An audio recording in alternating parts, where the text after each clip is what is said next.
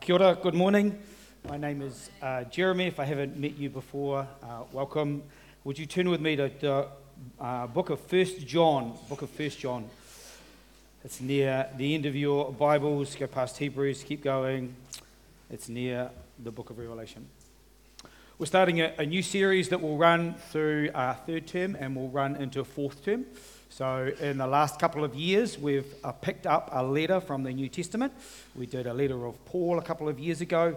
Last year, we did the letter from James. And this year, we're choosing another author. We're doing the book of 1 John. So we're going to work our way through it slowly.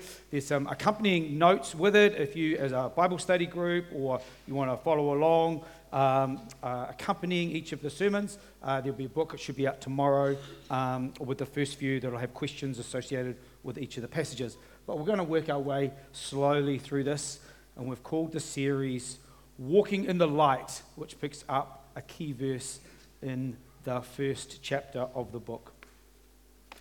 Recently, there was a social media influencer. Who knows what social media influencer means? Okay, a few of you don't. It just means what it says.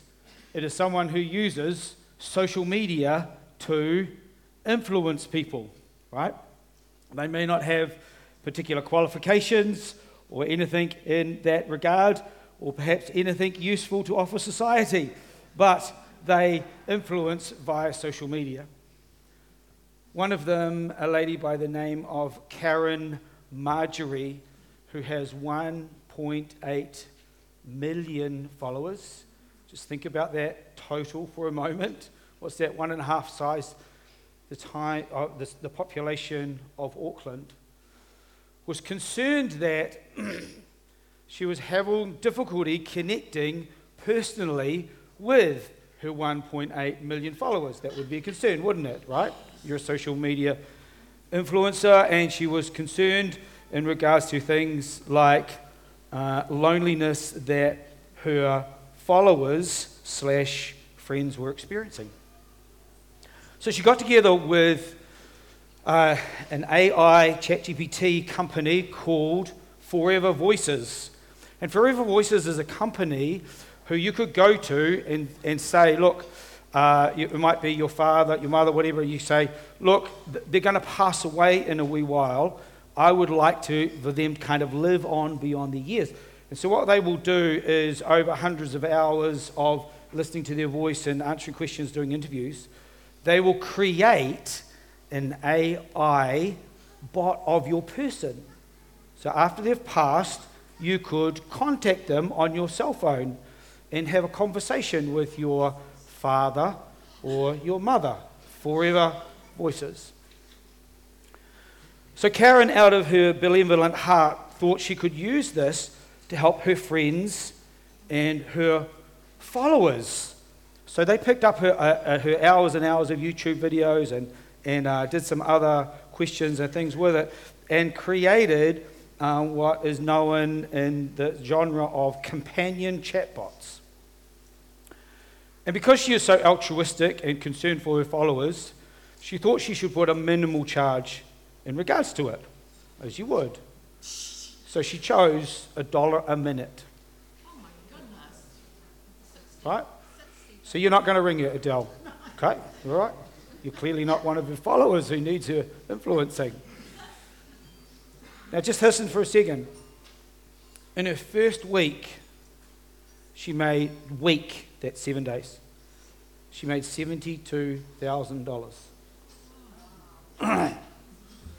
There's 120 hours of people picking it up and listening to their social media influencer.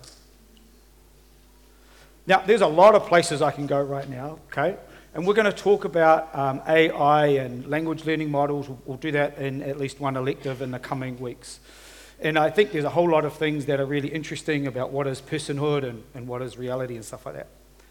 But I just want you to think in this space, because John in this letter wants to talk a lot about what reality is, what truth is, and what fellowship or community really is.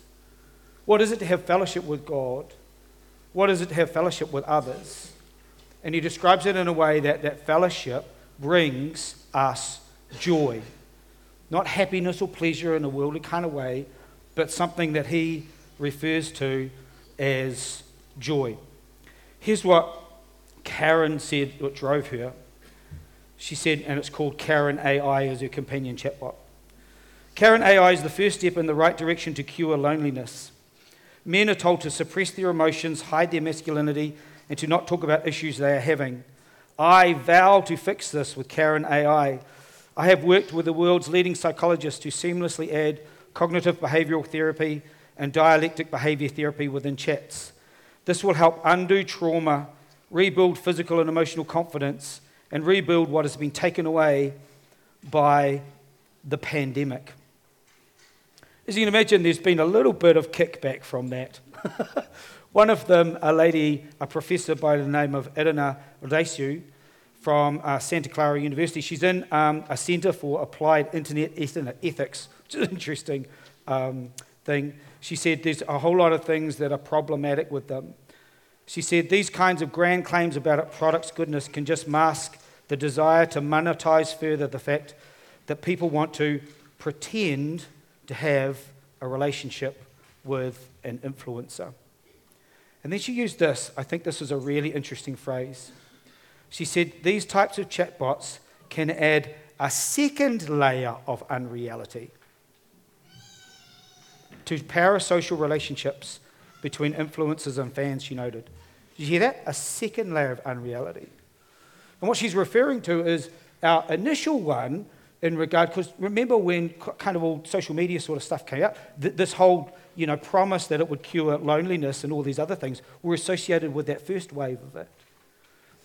And we now know that the evidence is completely overwhelmingly clear that it's actually destructive for us personally.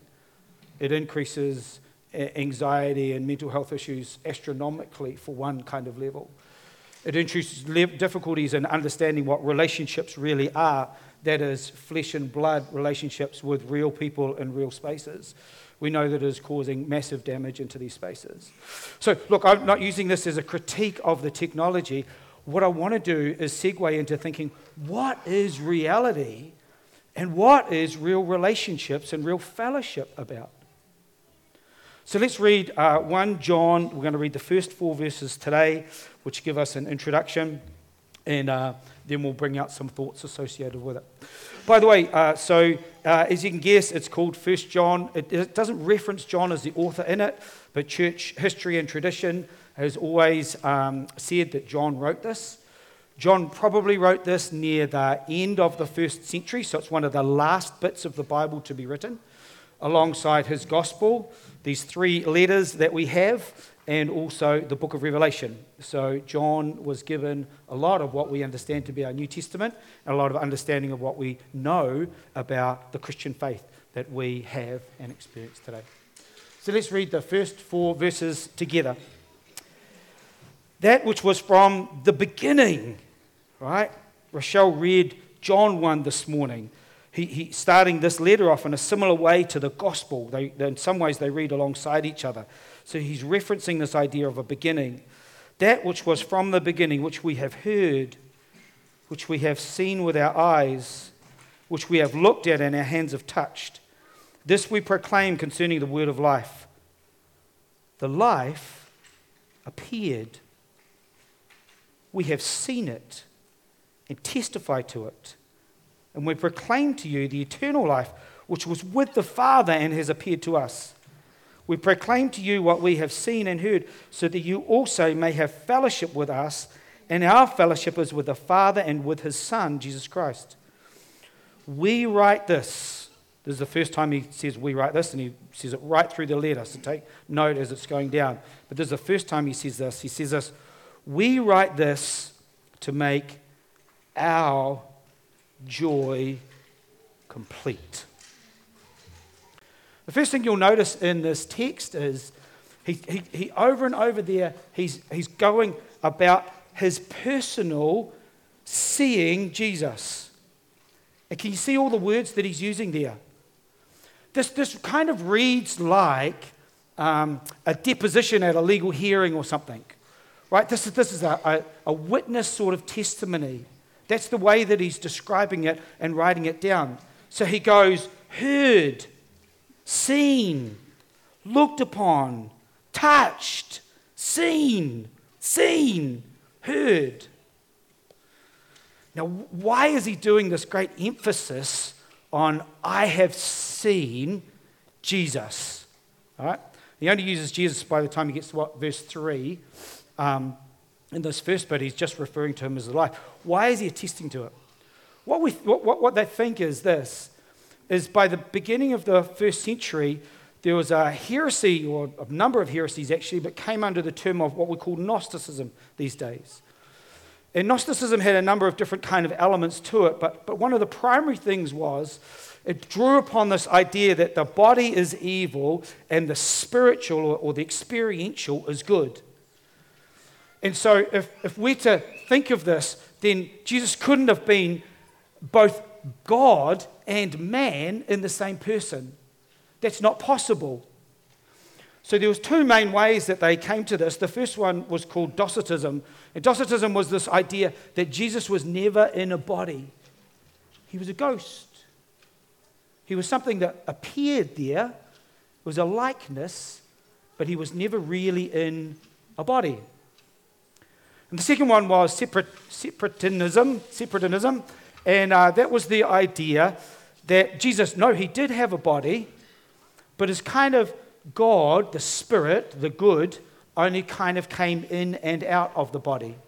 It was never really fused as Christ, Jesus Christ, as God himself coming down and being a man.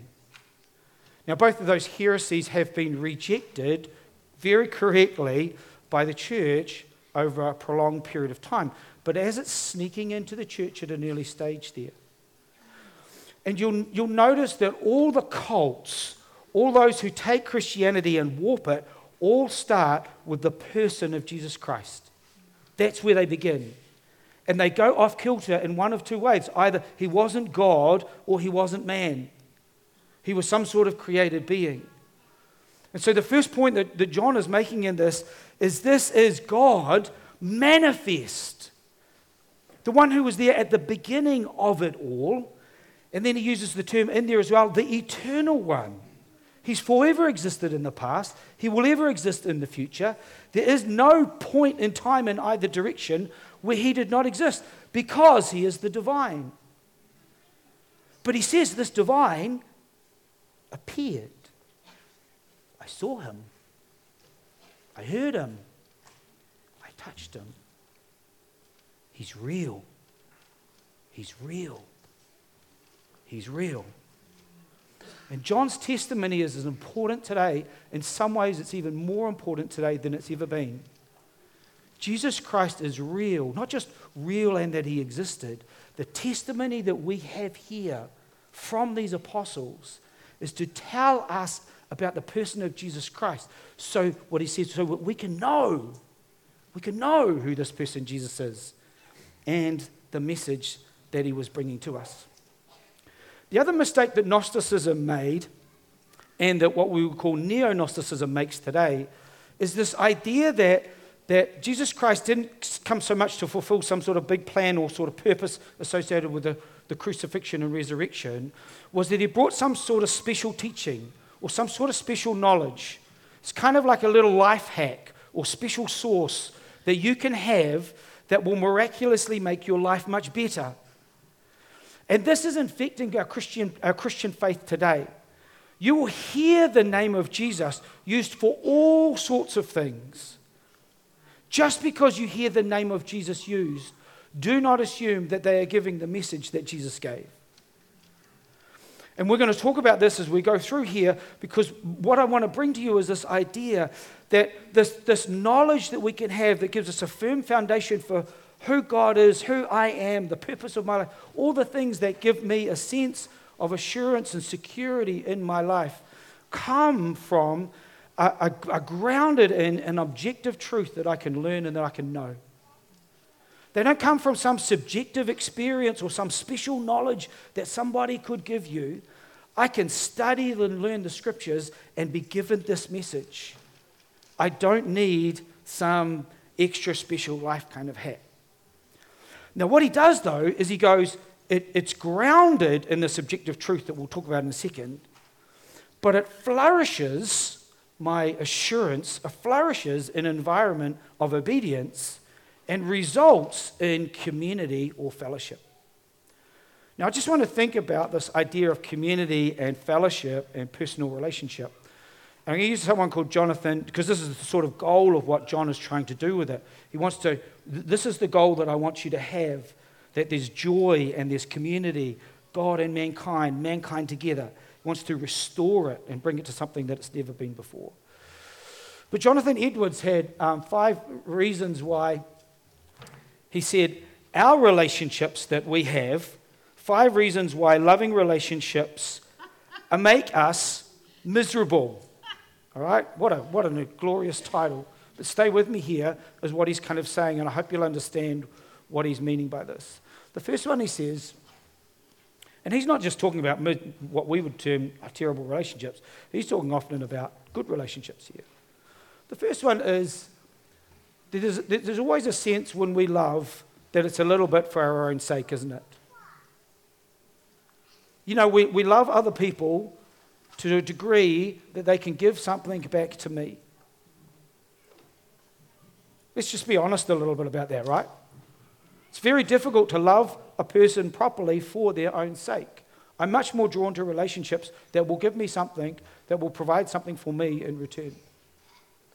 The second one, he says, is that relationships here without God, is we struggle to express our love well.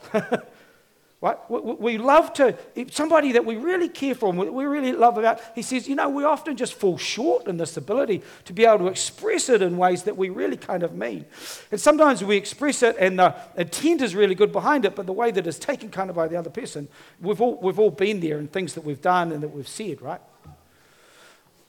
The third one is we want to love mutually.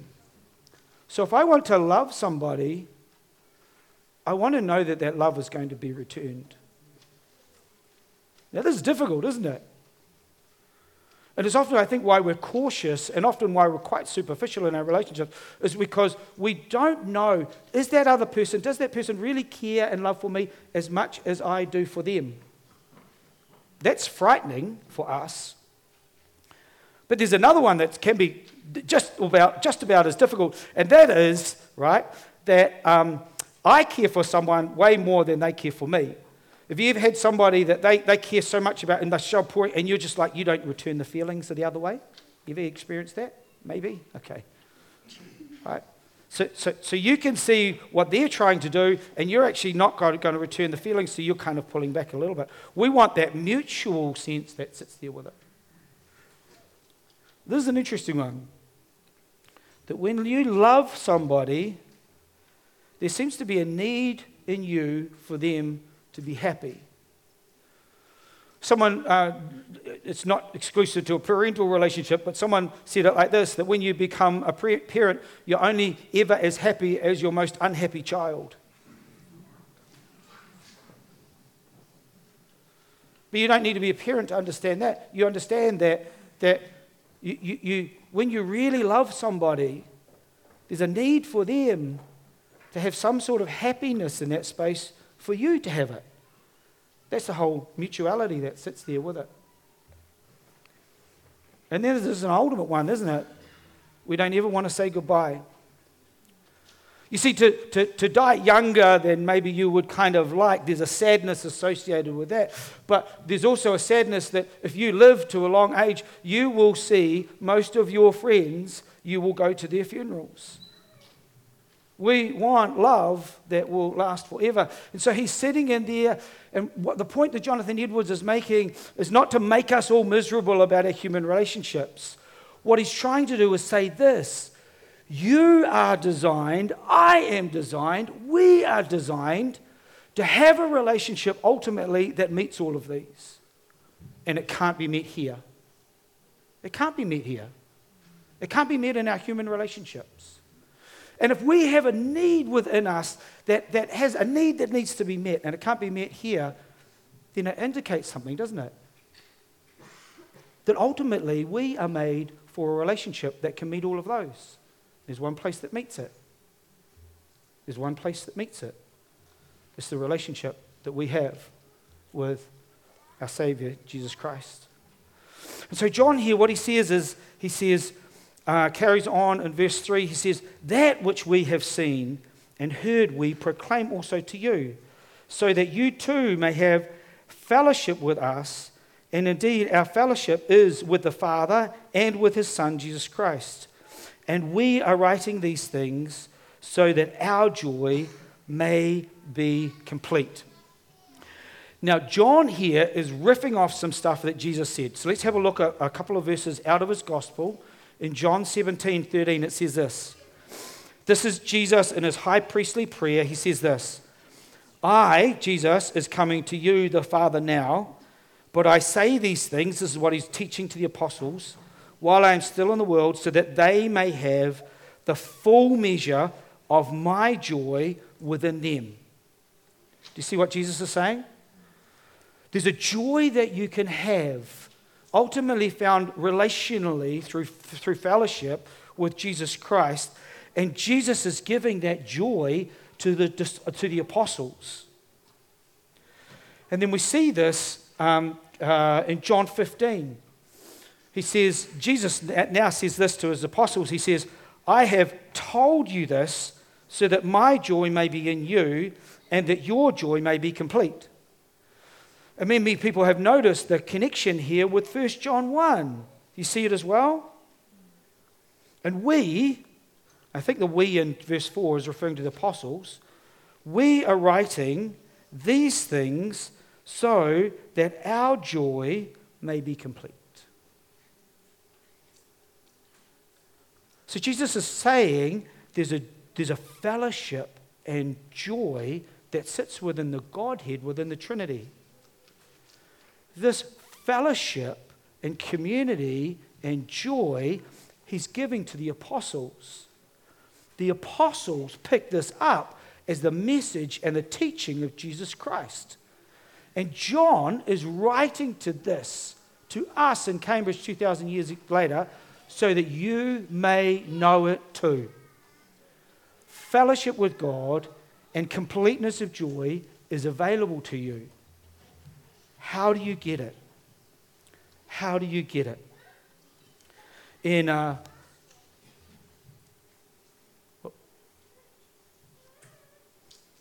chapter 5, another time he writes this to talk about why he wrote this book.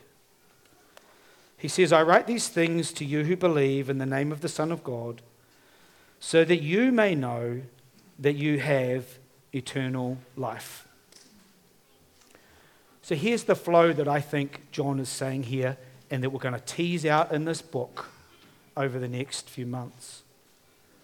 The first way that you can know this is that this is grounded in objective truth, and it's grounded in the objective truth of Jesus Christ's life. Jesus, who was part of the Trinity, who lived for eternity past, entered into our time and space as a person just like us. He lived a life where he encountered suffering and temptation just like us. But he never succumbed to that temptation. He lived a sinless life. So that when he went to die on the cross in my place for my sin, he is able to take the sacrifice that would conquer sin and death. Colossians 2 tells us that after he disarmed the powers and authorities, he triumphed over them at the cross. There's a universal triumphing over everything with what Jesus Christ did on the cross. But it's not just a universal thing that he did, it's personal. In my place, for my sin. But he didn't stay dead to prove that what he had done on the cross was correct. He rose from the dead. And we're going to read this in 1 John here in chapter 2, beginning of chapter 2. He says, not only is he one who has died for our sins in our place, but he's now an advocate who sits at the Father's right hand, so that if I slip up and I sin, I have an advocate who is saying, it's okay, he's with me. That's the grounding of the truth that we know. You can know this. You can believe this. You can sear it on your heart. There's the grounding. And then what John's going to teach us is this, is for that to grow and flourish, it has to grow and flourish in the environment of obedience. You live a life pursuing your own selfish pleasure, pursuing sin, going after the desires of the flesh and the things of this world. He said that life isn't existing in you. It's in the place of obedience where I take on and I believe and I follow. It doesn't mean that I never sin, but if I'm going to have that knowledge that grounds me somewhere, it has to flourish in an environment of obedience. And he says it pretty squarely to us. There'll be some verses in here that will make you feel uncomfortable, but they're meant to. They're meant to. They're meant because he wants me to know what fellowship and joy is. And I can't know it if I have sin stuck, continuing to permeate my heart. He wants to deal with it and get it out of the way so that I may have this fellowship and joy that he is talking about. Let's return to his Jonathan Edwards' 5 reasons. You see, when we think of Jesus' love for us ultimately was for our sake. Yes, it's for his glory, but he does it for our sake. He expresses his love well. What does it say? Greater love can no man than a man lay down his life. It's the greatest display of love you can have. Jesus lays down his life for us. We want to love mutually. You can never love God more than he can love you. Amen.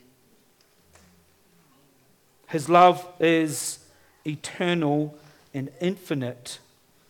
When you love someone, you need for them to be happy. Joy is a characteristic of God, right? He is the most joyous being there is in the universe. And he wants us to know that joy. And we don't ever want to say goodbye. If you want to experience a life that will never end and a love that will never die, then you need to know this and ground your life in the objective truth of the message that John is giving us. And commit your life to a life of obedience. And there's a power that will come from that which will enable you to cope with any suffering that will come in your life. It will be a power that will enable you to resist temptations that come your way.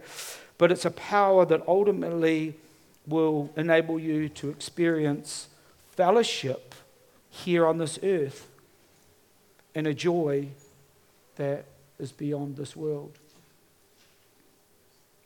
C.S. Lewis says this: joy bursts out in our lives when we go about doing the good at hand and not trying to manipulate things to achieve joy. As I pray for our series, I just want to pray for us as a church. I want to pray that these words of John will infiltrate our hearts and our minds in deep places. That what he wrote this for 2,000 years ago will become our reality and our truth in our life. We live in a world of grey. We live in a world of so much unreality and superficialness. And John's message is more important today when we have lost so much of what interpersonal relationships and community are. We've bought into a lie about how we cure loneliness. And John's going to speak to us if we're prepared to listen. Let's pray. Father, we thank you for the reality and truth of the life of Jesus Christ. Thank you that this isn't some ancient story that has no meaning for us today, but it is the greatest truth that we can still know this day.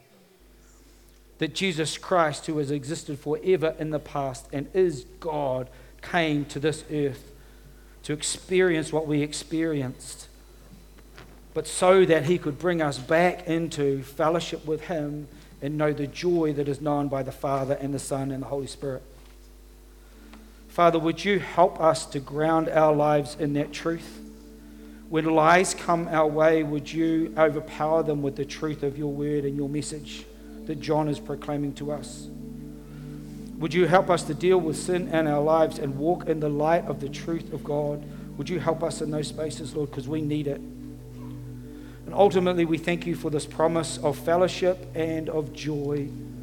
Would we pursue that in our lives in the right way that you call us to? We pray this over our community in Jesus' name. Amen.